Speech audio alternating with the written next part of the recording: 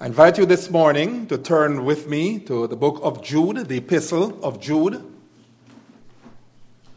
And we will be reading this morning from verse 5, and going a little bit further from what we have on our bulletins up to verse 19. Jude, verses 5 through 19, it only has one chapter. Jude, beginning at verse 5. Now I want to remind you, although you once fully knew it, that Jesus, who saved a people out of the land of Egypt, afterward destroyed those who did not believe.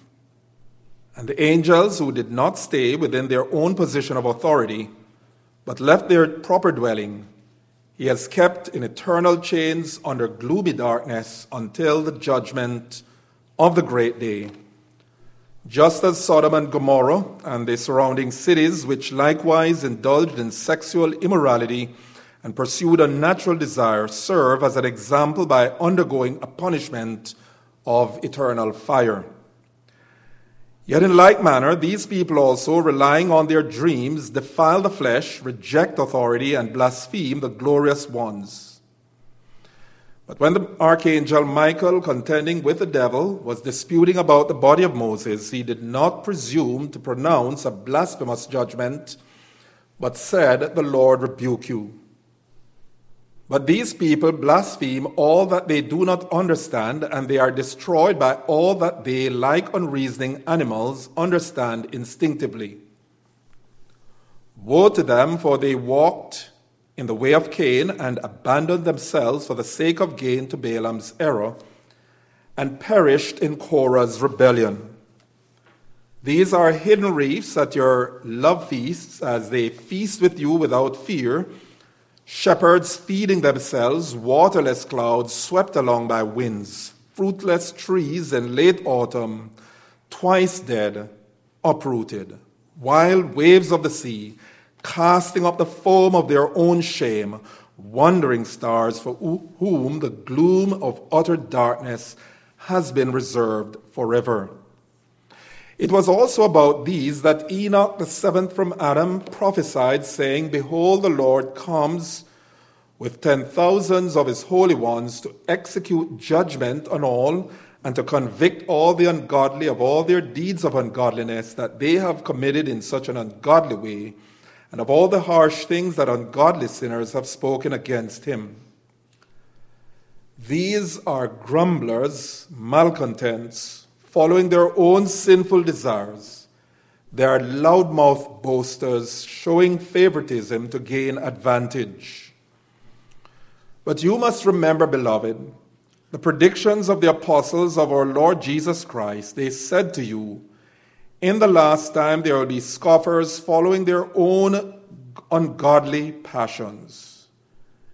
It is these who cause divisions, worldly people, devoid of the Spirit." Last week, we heard from the Apostle Jude an ardent, impassioned plea for Christians to earnestly contend for the faith delivered once and for all to the saints. This is necessary, Jude suggests, because of the great danger, the great peril posed by infiltrators in the church, religious imposters we would call them. Suggested by Jude is that they are extremely dangerous because they are often undetected. They creep into churches stealthily. They are ungodly people, as evidenced by 1, their distortion of the grace of God, 2, their devotion to a life of debauchery, a life of sensuality, and C, by their denial of the lordship of Christ. Here in verses 5 through 16, Jude discusses at length some additional features of these apostates as well as their fate. So we're looking this morning at the features of the apostates. That's what we'll cover this morning. We won't get to cover the next section, the fate of the apostates. We want to consider this morning the features of the apostate teachers. Beginning in verse 8, we find 3 further manifestations of their ungodly lifestyle. And it's very important that we take note of what apostate Christians look like, if we might put that designation to them, because really they are no Christians. And it's very important that we take these features very seriously, because we are battling in our time with apostasy within the church of the Lord Jesus Christ. We're dealing with religious imposters. We're dealing with people who, in the name of Christianity, make all kinds of bizarre claims, ridiculous claims that are foreign to what the Word of God teaches.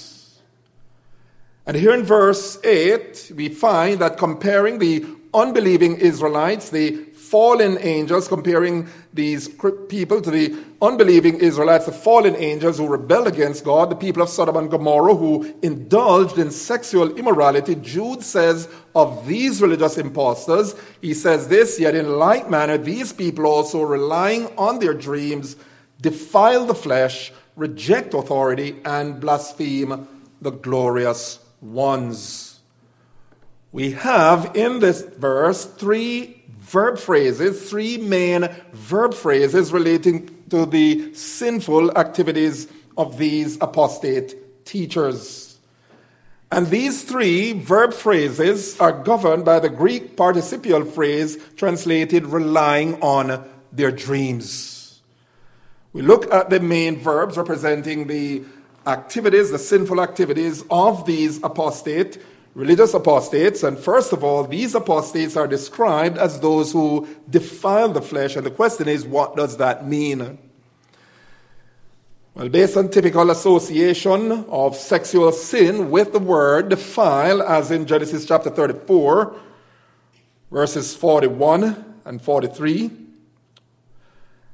verse 27, Genesis chapter 34, verse 4, verse 13, verse 27, Leviticus chapter 18, verses 20 to 24, Jeremiah chapter 3, verse 2, Hosea chapter 5 and verse 3, as well as Hosea chapter 6 and verse 10, and also the preceding verse 7 of this epistle of Jude, which mentions the sin of sexual immorality. The expression defile the flesh evidently refers to sexual licentiousness, sexual license, sexual immorality.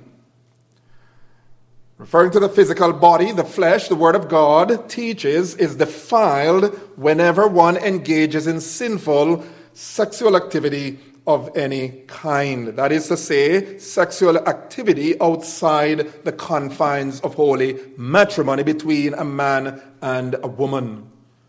Word of God teaches that it is not in line with the will and purpose of God, the one to whom our bodies belong. Paul will say in 1 Corinthians chapter 6, verse 13, the body is not meant for sexual immorality, but for the Lord, and the Lord for the body.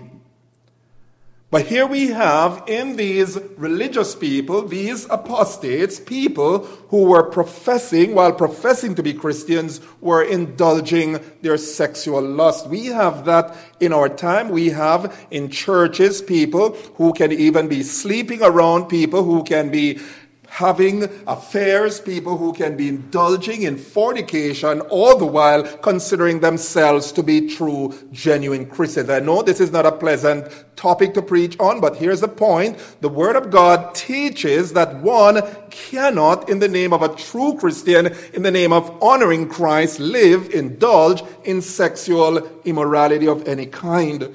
In fact, in verse 13, we see something of the wild, reckless, and shameless abandon with which these people expressed their sin. There in Jude 13, verse 13, Jude describes them as wild waves of the sea, casting up the foam of their own shame. They lead shameful, dissolute lives as they indulge in their sexual immoralities. Second, these apostate, Jude says, despise authority. They despise authority. The question is, what authority is in view here?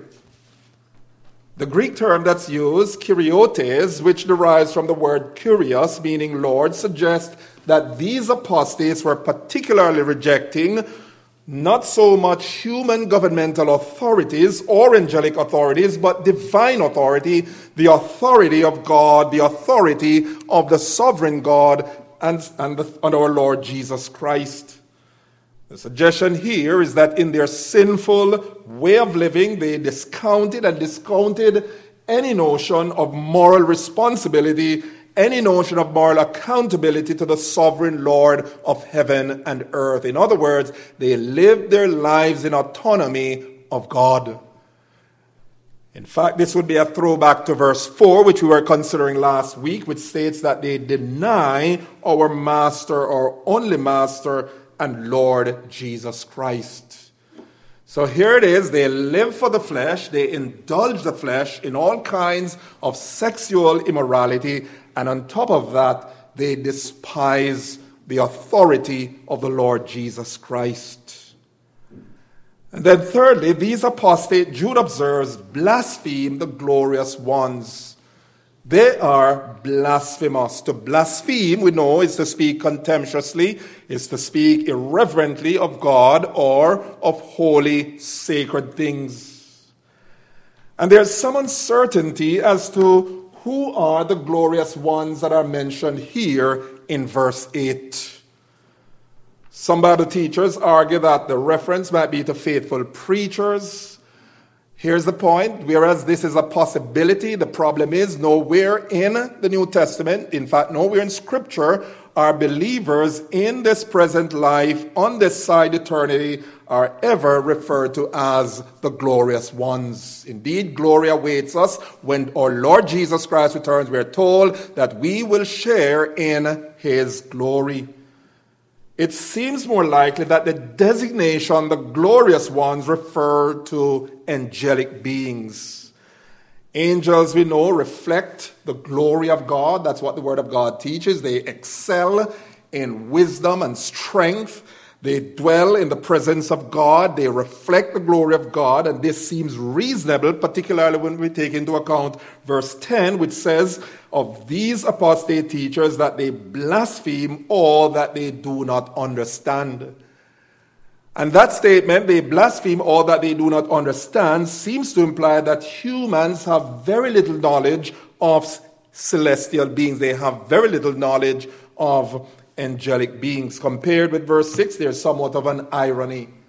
And we'll come to verse 6 in another study, because just like those angels who abandoned their assigned sphere of authority, leaving their proper dwelling place, as Jude puts it in verse 6, against God's design for people who dwell on earth, these godless teachers rebelliously, what do? They intrude into the celestial realm, refusing to stay within their God-ordained boundary, as it were. We would say today they refuse to stay in their own lane. They are puffing up their minds, delving into things they know nothing about. Paul will say something of this in the book of Colossians, where they intrude into matters relating to angelic beings, and that's the kind of people Jude speaks of here.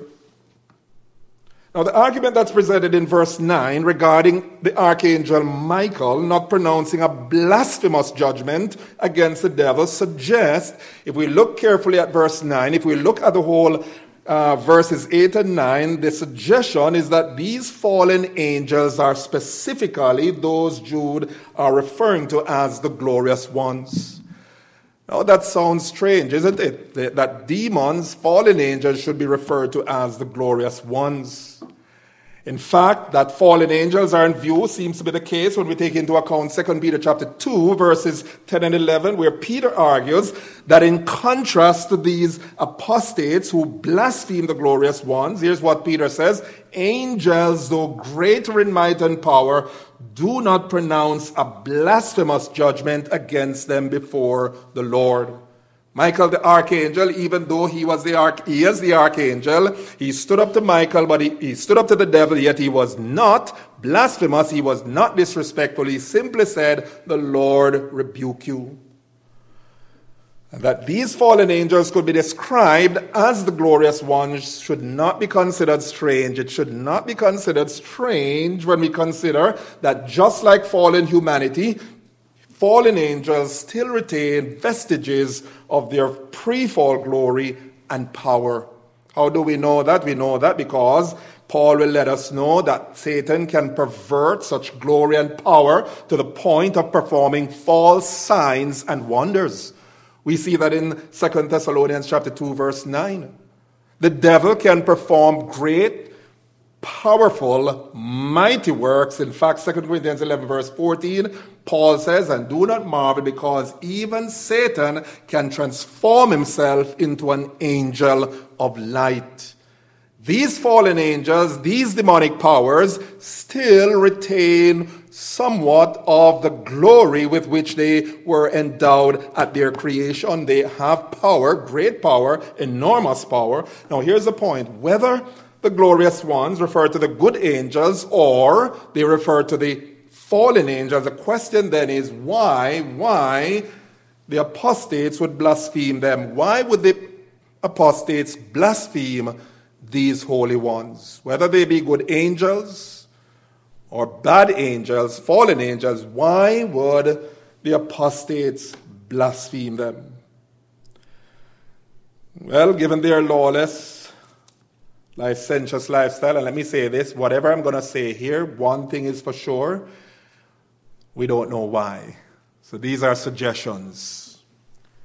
One suggestion is this, that given their licentious, lawless lifestyle, that is the lifestyle of the apostates, they denounced the angels who mediated the giving of the law to Moses on Mount Sinai. Here were people who we would describe as libertines. They were lawless. And the suggestion here is that they were blasphemous toward the angels. Why? Because those angels were instrumental in the giving of the very thing that they so despise, namely God's law. A second suggestion as to why these apostates would blaspheme the glorious ones, that is, angelic beings, is this: an arrogant sense of superior spirituality that stems from an overemphasis on teaching, particularly 1 Corinthians 6, verse 3, that we are to judge angels. If evil angels are in view, then according to one interpretation, these false teachers were dismissive of warnings regarding the malevolent power of evil demonic spirits. You see, just like many today who claim to rebuke and command Satan, you have heard of that from time to time, people rebuking Satan, commanding Satan, talking to Satan. These religious imposters, it suggested, had an arrogant, flippant attitude toward these evil powers. And just like many a false, fake healer today, like many false prosperity preachers who are daring, who are presumptuous towards Satan, that is not something that the archangel Michael would do, the word of God is saying. Now, going back to these three sinful activities of these apostates we find in verse 8. Their indulgence in sexual sin, their despising authority, and their being blasphemous against angelic beings. We pointed out that these three verb phrases related to these sinful activities are modified by the participial phrase dreaming ones, or relying on their dreams. These dreaming ones defile the flesh, reject authority, and blaspheme the glorious ones. Now, something we want to note here. Suggested in this statement is the fact that in discarding the word of God, in rejecting the word of God, these false teachers, what did they do? They appealed to their dreams. They appeal to their dreams, their subjective notions as their source of truth, as their canon of authority, as legitimization for their sinful way of life. They view their dreams, their impressions, these so-called manifestations they had from God as divine approval for their licentious behavior. To those who are given to dreams, to those who are given to this whole matter of sidestepping the word of God, of relying on subjective notions, of having so-called word from God, here's a sobering warning as to the ridiculous lengths to which dreams and subjective experiences can push one. These people, my friends, rejected the word of God. They rejected all notions of divine authority in the word of God. And they, relying on this notion that God spoke to them, that they had a dream, they lived it out. And through their dream, they found approval. They found legitimization for their sinful, indulgent lifestyle. The fact, beloved, is that God has given us final written form of his word known as Holy Scripture. And here's what the Bible tells us about that final word that God has given us, 2 Timothy 3:16 and 17. It tells us that all Scripture is breathed out by God. All Scripture is God-breathed, the Bible says, and is profitable for teaching, for reproof, for correction, and for training in righteousness, that the man of God may be complete, equipped for every good work. The prophet Isaiah, here's what the prophet Isaiah said. The prophet Isaiah placed a premium on the word of God when he said this: to the teaching and to the testimony, if they will not speak according to this word, it is because they have no dawn. The King James Version puts it, it is because there is no light in them. And we have to be wary. We must never ever be intimidated. We must never ever shrink back from those who come suggesting that they have had dreams, they have had word from God, as if they had some special connection with God. We are to treat that with suspicion. Let me tell you, everything that God has to say to us, he says it here in this book called the Bible. We need no other word. We need no other experience. We need no impression. We need no dreams to give us direction. We have the sure, solid word of God. It's very interesting when we stop to think of it. Peter, in 2 Peter chapter 1, is recounting his experience you remember on the Mount of Transfiguration with our Lord Jesus? He said, we were eyewitnesses of his majesty. We saw and we heard the voice of the Excellent One saying, this is my beloved Son, with whom I'm well pleased. Notice what Peter did right away.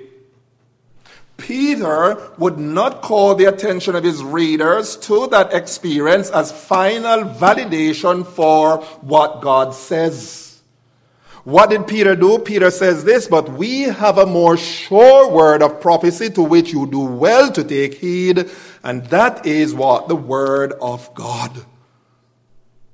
Unless it is in the book, it's not good.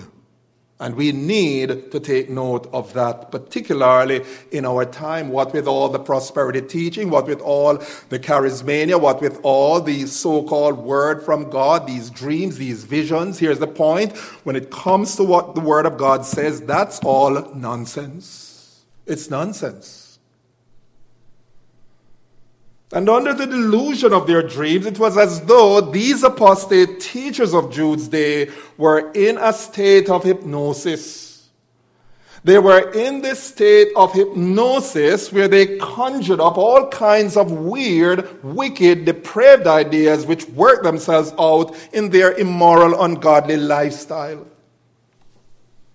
And just like those false teachers Jude wrote about, many today, hypnotized and deluded by Satan, live out their sinful fantasies.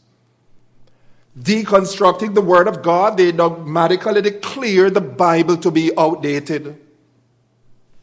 Redefining God's law, they argue that the Bible's declarations regarding sexual relations have been misinterpreted, hence they are irrelevant to contemporary Western culture. We hear that all the time. This book, what the Bible says, is antiquated. We cannot bring it into our modern society. It will not work. It is backward. We are more progressive in our position.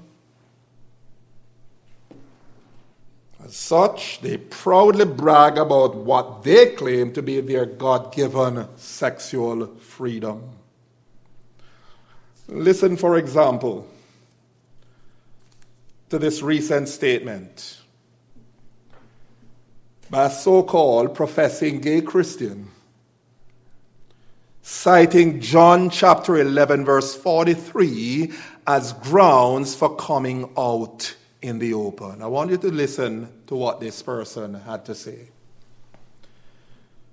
Here's what he argued, and I quote. He says this: "Did you know that Jesus helped his friend come out in John chapter 11, verse 43? This is what it says. Jesus called out in a loud voice saying, 'Lazarus, come out.' You see, Lazarus was locked up in a cold, dark tomb, wrapped in burial clothes, left for dead.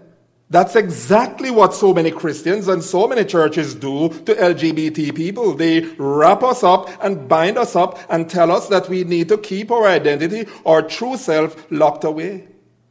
But Jesus, upon seeing Lazarus in this state, he says, 'Lazarus, come out, step in the light, take off the cloth, be who you are, come out alive.' I believe that this is what Jesus is speaking to every LGBT person. Come out of the tomb of shame. Take off the chains that you have bound up, that have bound you up. Step into the glory of who God made you to be, fearful and wonderfully made. Just as you are beloved of God," end quote. You see what we have in our time? This is coming from Christians, professing Christians. This is in the church. In fact, in verse 10, we see of these people, by way of summary, notice they are religious, as religious apostates. They indulge in sexual licentiousness. They despise the sovereignty and lordship of Christ. They are blasphemous.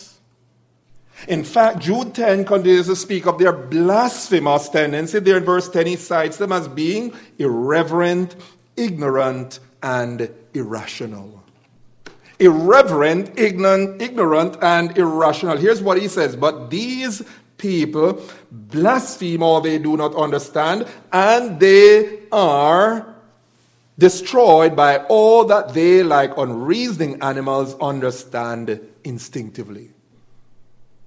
He says they are irrational, they are beastly. They have no reasoning ability. And he says with that, on top of that, they are grossly irreverent. May I suggest this? This same person I quoted some time ago, believe it or not, made the ridiculous statement. Here's what he suggests: that Jesus was a racist. How blasphemous can we get? Now in verse 11, Jude cites three forms of religious evil in which they engage, each represented by the biblical historical figures Cain, Balaam, and Korah.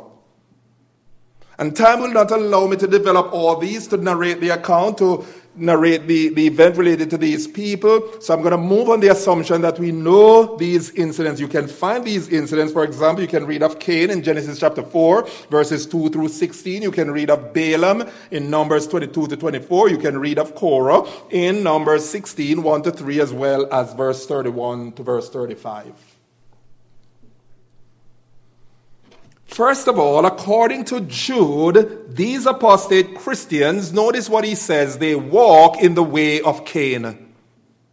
They walk in the way of Cain. What is the way of Cain? If you know your Old Testament very well, if you know Genesis chapter 4 very well, you know what the way of Cain is. So by way of summary, what is the way of Cain? Listen, the way of Cain is first of all the way of rejection of God's revelation.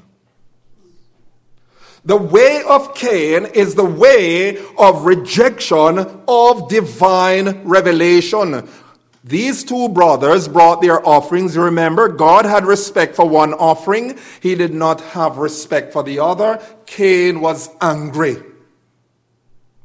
And here is the reasonable assumption that we can make. God is not an unreasonable God, which suggests there that God evidently had told them the precise kind of offering they were to bring. Cain brought of the fruit of the ground, Abel brought of the firstling of the flock. He brought a blood sacrifice. Cain brought the fruit of his labors. Now, we can't be dogmatic along this line, but suffice it to say, here is the main point that I'm suggesting. Cain evidently, clearly rejected God's requirement. He rejected the word, the revealed word of God. What is the way of Cain? The way of Cain is this. It is the way of godless, self-willed, self-made religion. People today are concocting their own version of Christianity. They are deconstructing biblical Christianity. They are redefining Christian terms. And what we have, my friend, is a godless, Christless Christianity. The way of Cain is a way of godless, self-willed, self-made religion. Cain wanted to do his own thing when it came to pleasing God. God said, not so. He was angry. And here's the point. The way of Cain is the way of self-righteousness. The way of Cain is that way which relies on human wisdom, denies and opposes the Lord, his word, and his provision of redemption. You find people today, my friend, we have said time and again, what are they doing? They are displacing the gospel of salvation with that which is another gospel, which really is not the gospel. All kinds of things today pass for the gospel. Social programs, social agenda pass for the gospel. Everything is preached except Jesus Christ and him crucified. Everything is preached except repentance from sin and faith toward our Lord Jesus Christ. People today are preaching a political Christ, a social Christ. They are preaching a racial gospel, a gospel of social justice. They are following the way of Cain, the way of self-made religion. The way of Cain, beloved, is the way of stubborn impenitence and hard-heartedness. Because even when God told him, he said, listen, if you do well, he says, fine, but if you continue the way you're going, sin lies at the door. God was giving Cain an opportunity to change his mind, an opportunity to repent. But what happened? Cain left the presence of God sullen. He left the presence of God angry. He left the presence of God unchanged, unconverted, impenitent, hard-hearted. And that is precisely the way of apostate Christianity. It is a way of hard-heartedness. It is a way of rebellion against God and his word.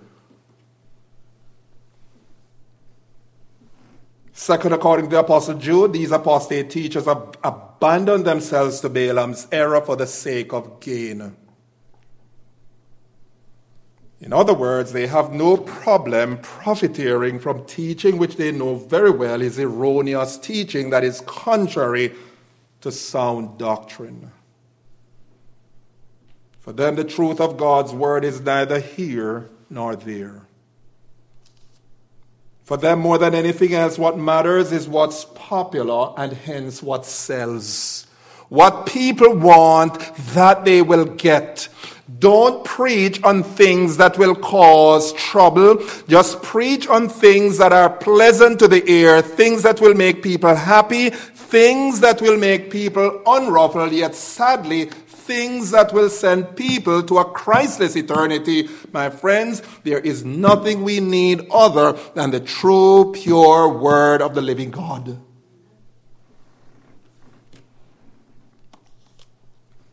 Third, according to the Apostle Jude, these apostate teachers will most certainly share the fate suffered by those in Korah's rebellion.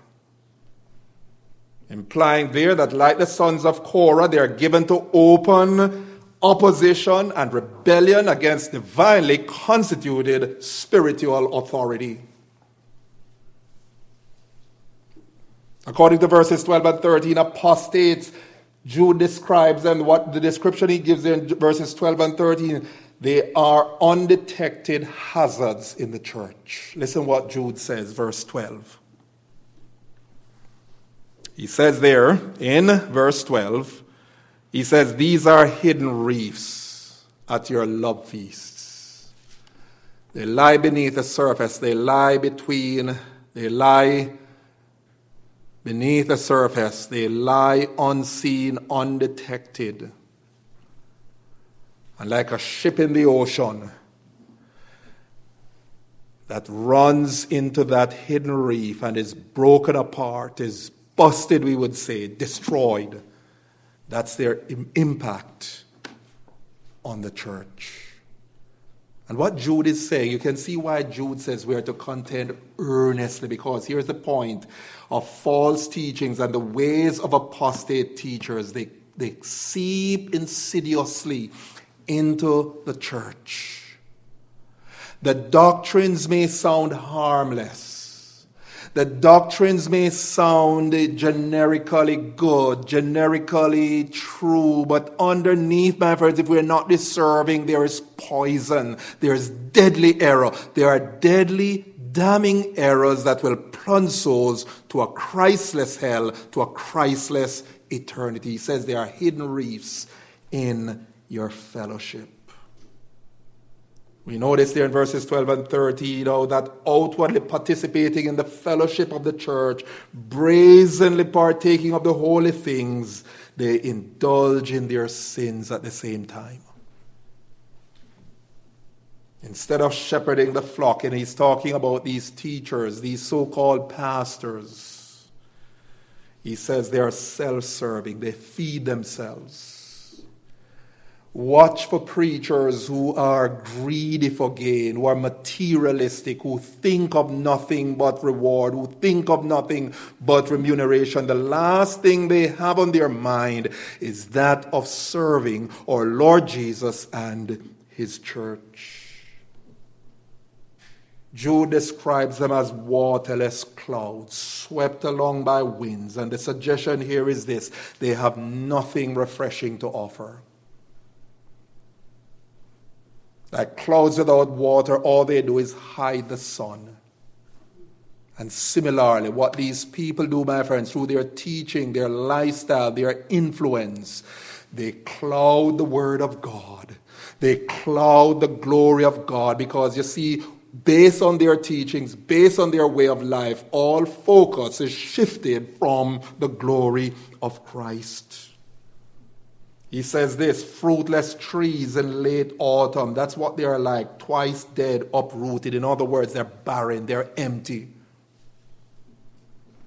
And these two last metaphors call attention to, they call attention to the barrenness, the emptiness of these professors of the faith. Their uselessness. And when we summarize their lives, when we look at the picture Jude gives us, it can be clearly seen that they exhibit nothing of spiritual growth, nothing of spiritual fruitfulness, nothing of spiritual blessing to others, nothing of edification to others. They are simply, in God's word, in God's sight, nothing. Jude goes on to describe them in verse 13. He says this: wild waves of the sea, casting up the foam of their own shame. In other words, while their presence is felt, they fail to exhibit anything of true, genuine spiritual power. They're like noisy waves. All they do, Jude says, is cast up foam. Their presence is felt, yes, they have loud voices, yet they lack true, genuine spiritual power. As F.F. Bruce puts it, they are ineffectual as roaring waves whose rage expends itself in froth and foam. Like stars dislodged from their orbit, Jude suggests they are utterly aimless. They lack direction. According to verse 16, religious apostates are known by the fact that they are self-seeking, they are self-aggrandizing malcontents. Says Jude, here's what Jude says: these are grumblers, malcontents, following their own sinful desire. My friends, one only has to listen today to what is coming from these people, what is coming from some of these pastors leading churches. One only has to hear what they readily has to say in terms of constant grumbling, constant murmuring, and fault finding with the church of Jesus Christ. You have heard some of them. Oh, the church is not welcoming and affirming. The church is not inclusive. The church needs to stop singing hymns. One pastor, actually, and this was a woman pastor, she's standing there and she's preaching, and what is she suggesting? And here's the spirit of malcontent. She's suggesting that the church goes on a fast from white music. That's what is happening in our time. We need to throw off the European stuff. And what we're going to do this month, she says, is to sing songs from the African tradition. You see what's happening? What is being propounded in the minds of people, my friend? These things are real. Pastors are propagating the idea of people being oppressed, of the need for reparation. These things are what constitute the preaching of the gospel. And what we find happening, my friend, is nothing but malcontents, grumblers, murmurers. Now, am I belittling some of what might be happening? And there's no doubt that racism exists. There's no doubt that we have a prejudicial treatment in various places, racism, hatred, and the like. But here's the point. Here's the point that we need to understand as Christians. We cannot make people. We cannot change people from being what they are. What we are to do is we are to preach the gospel, we are to preach the word of God, we are to teach people, and when people see positively from the word of God, what the word of God teaches about man, what the word of God teaches about man in the image of God, here's the point. There's no way in which persons can be truly converted while holding to prejudices and racism. Listen, I'm not going to get on a bandwagon of being a malcontent, of grumbling, of murmuring about this and about that. Listen, I like what one man says about it. He says the way we're going to deal with it is to stop talking about it. We cannot change people. It is a problem of the heart. And the Word of God teaches we are to have such confidence in the gospel, in the Word of God. The Word of God is a dynamite. It is the power of God unto salvation to everyone who believes. When the gospel is preached in the power of the Spirit of God and lives are transformed, then we will have justice, we'll have truth, we'll have real love.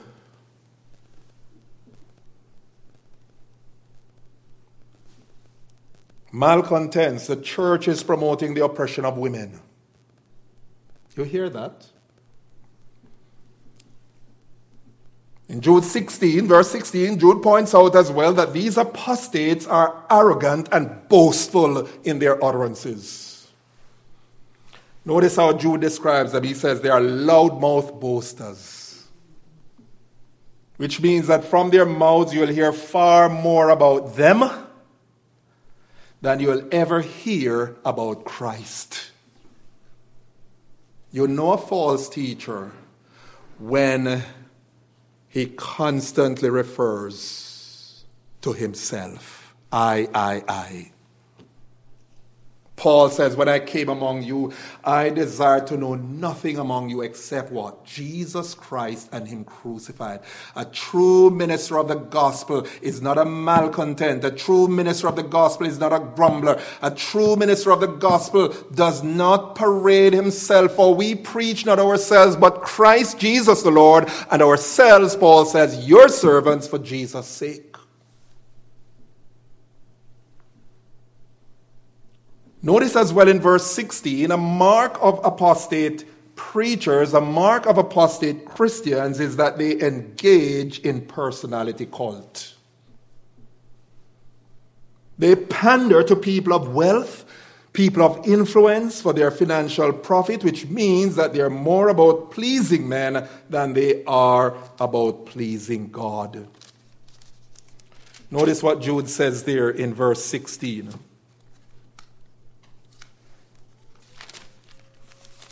He says there in verse 16,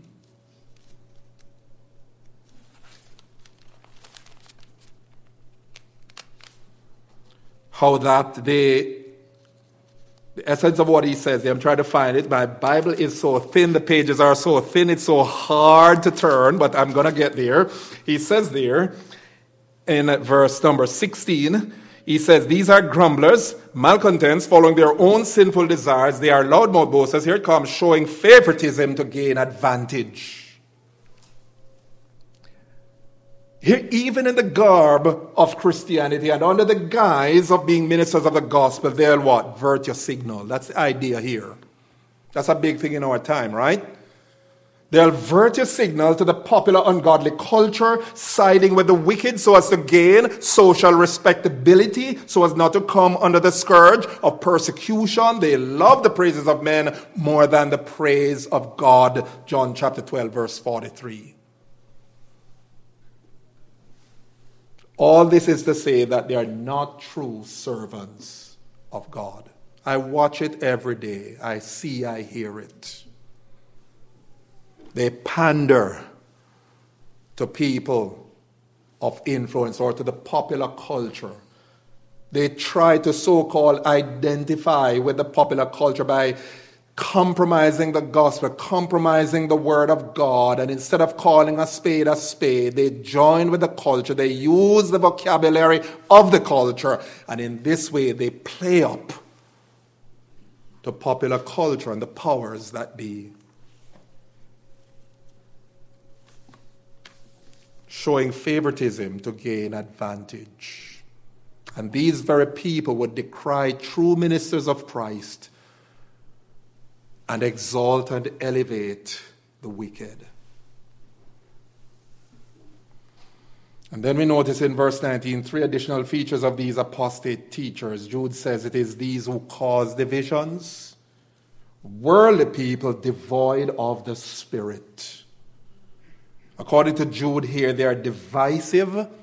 They are driven by worldly impulses and ideologies. That's what it means to be worldly, driven by worldly impulses. All that is in the world, the lust of the eyes, the lust of the flesh, the pride of life, worldly ideologies.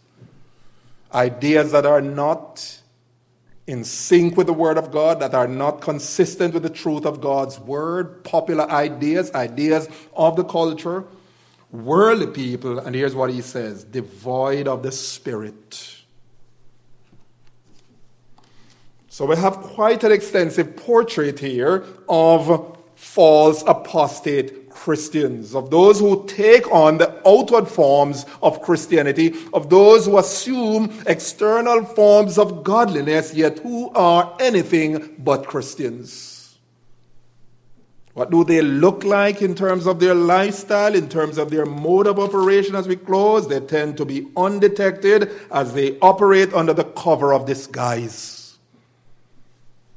They stealthily slip into churches. They lead lives of shameless indulgence in sin.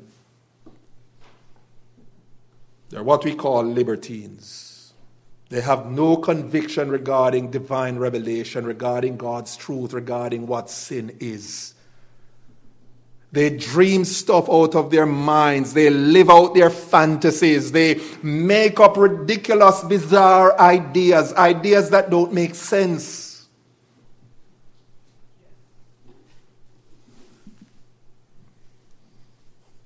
And as I said last week, the sad thing is that there are Christians who embrace in the culture people who promote these ideas, these bizarre ideas. They pervert the grace of God, misusing it as an opportunity to live as they please, as a license for sin. They have no use for spiritual authority. They are Christ rejectors. They are Christ haters. They are Christ deniers. Relying on their dreams, their fantasies, they reject and discard any notion of divine authoritative religion, of divine authoritative revelation as found in Scripture. This gives them the legitimization to engage in all kinds of sinful, shameful, sinful activities. They murmur, they complain, they are self-serving, they are prideful, they are arrogant, they are worldly, they lack the Spirit of God, they're spiritually empty, barren, useless, and aimless in direction. Now, Jude is saying, listen, we need to separate ourselves, we need to be distinctive, and we need to contend for the faith. Because the next thing that Jude is going to say, Jude is going to speak of the doom of these people. Oh, my friends, look, we have a lot to fight for. A lot is at stake. Issues of life and death. We need to champion the gospel. People today say, well, we should just focus on the gospel and forget these side stuff. No, these are not side stuff. And how do we know that? Because Jude says when he was going to write about the common salvation, he found it necessary to discuss these things. And that's why we have to discuss them. Because these things are hostile to the gospel. And here's the point. They do not destroy the church all at once. They destroy the church by degrees over time. They seep in. They take root. They grow until they become malignant, until the damage is done. Eternal damage. And that's why we need to contend. We need to champion the gospel. Nothing but the gospel. May God help us to this end, for his name's sake. Amen.